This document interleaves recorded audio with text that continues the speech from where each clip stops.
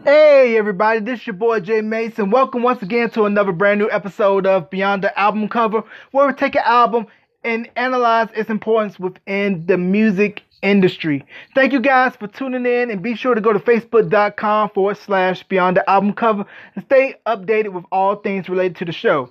Now, the album that we're going to take a look at today is an underrated album in my opinion, and should have had a bigger impact here in America than it did internationally. It is the 3T album Brotherhood, which came out in the US around 95, 96.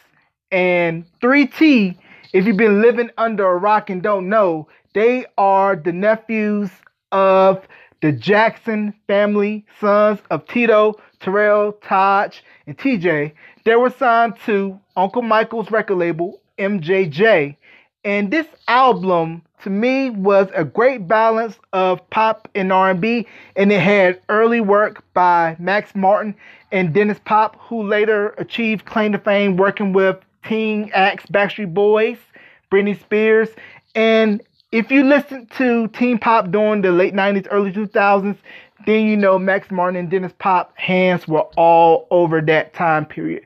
But if we go back and take a look at the Brotherhood album cover, you see three guys standing there, and they're looking like they're saying to the world, we don't want to rest on the laurels of our last name and who our family is. We're going to stake our own claim, and we're going to take what we've been given by being a part of this famous family and use it to our advantage.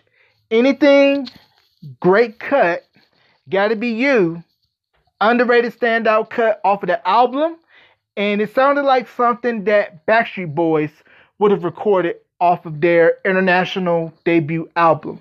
And another highlight of the album for me was the track Sexual Attention, which was co-written by a young Robin Thicke before he came out as Thicke at first, and then later rebranded himself as Robin Thicke and had a nice little run. Tease Me, great sensual ballad that showcased the brothers' singing skills and showed that, hey, we got the Jackson touch. And why? Great sentimental value track, lead vocals by TJ, and features a cameo appearance in the song and video by Uncle Mike, Michael Jackson. So it doesn't hurt that your uncle's Michael Jackson, your aunt's Janet. So you have access that normal people wouldn't have.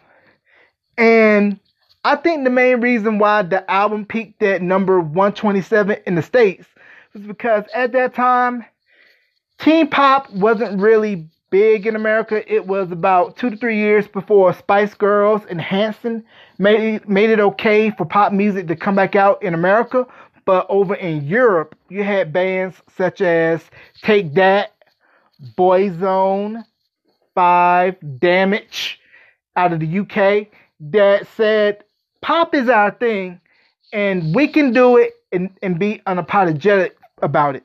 While as America, we're much more stagnated as far as musical taste. So 3T found more success in Europe than in America when this album came out.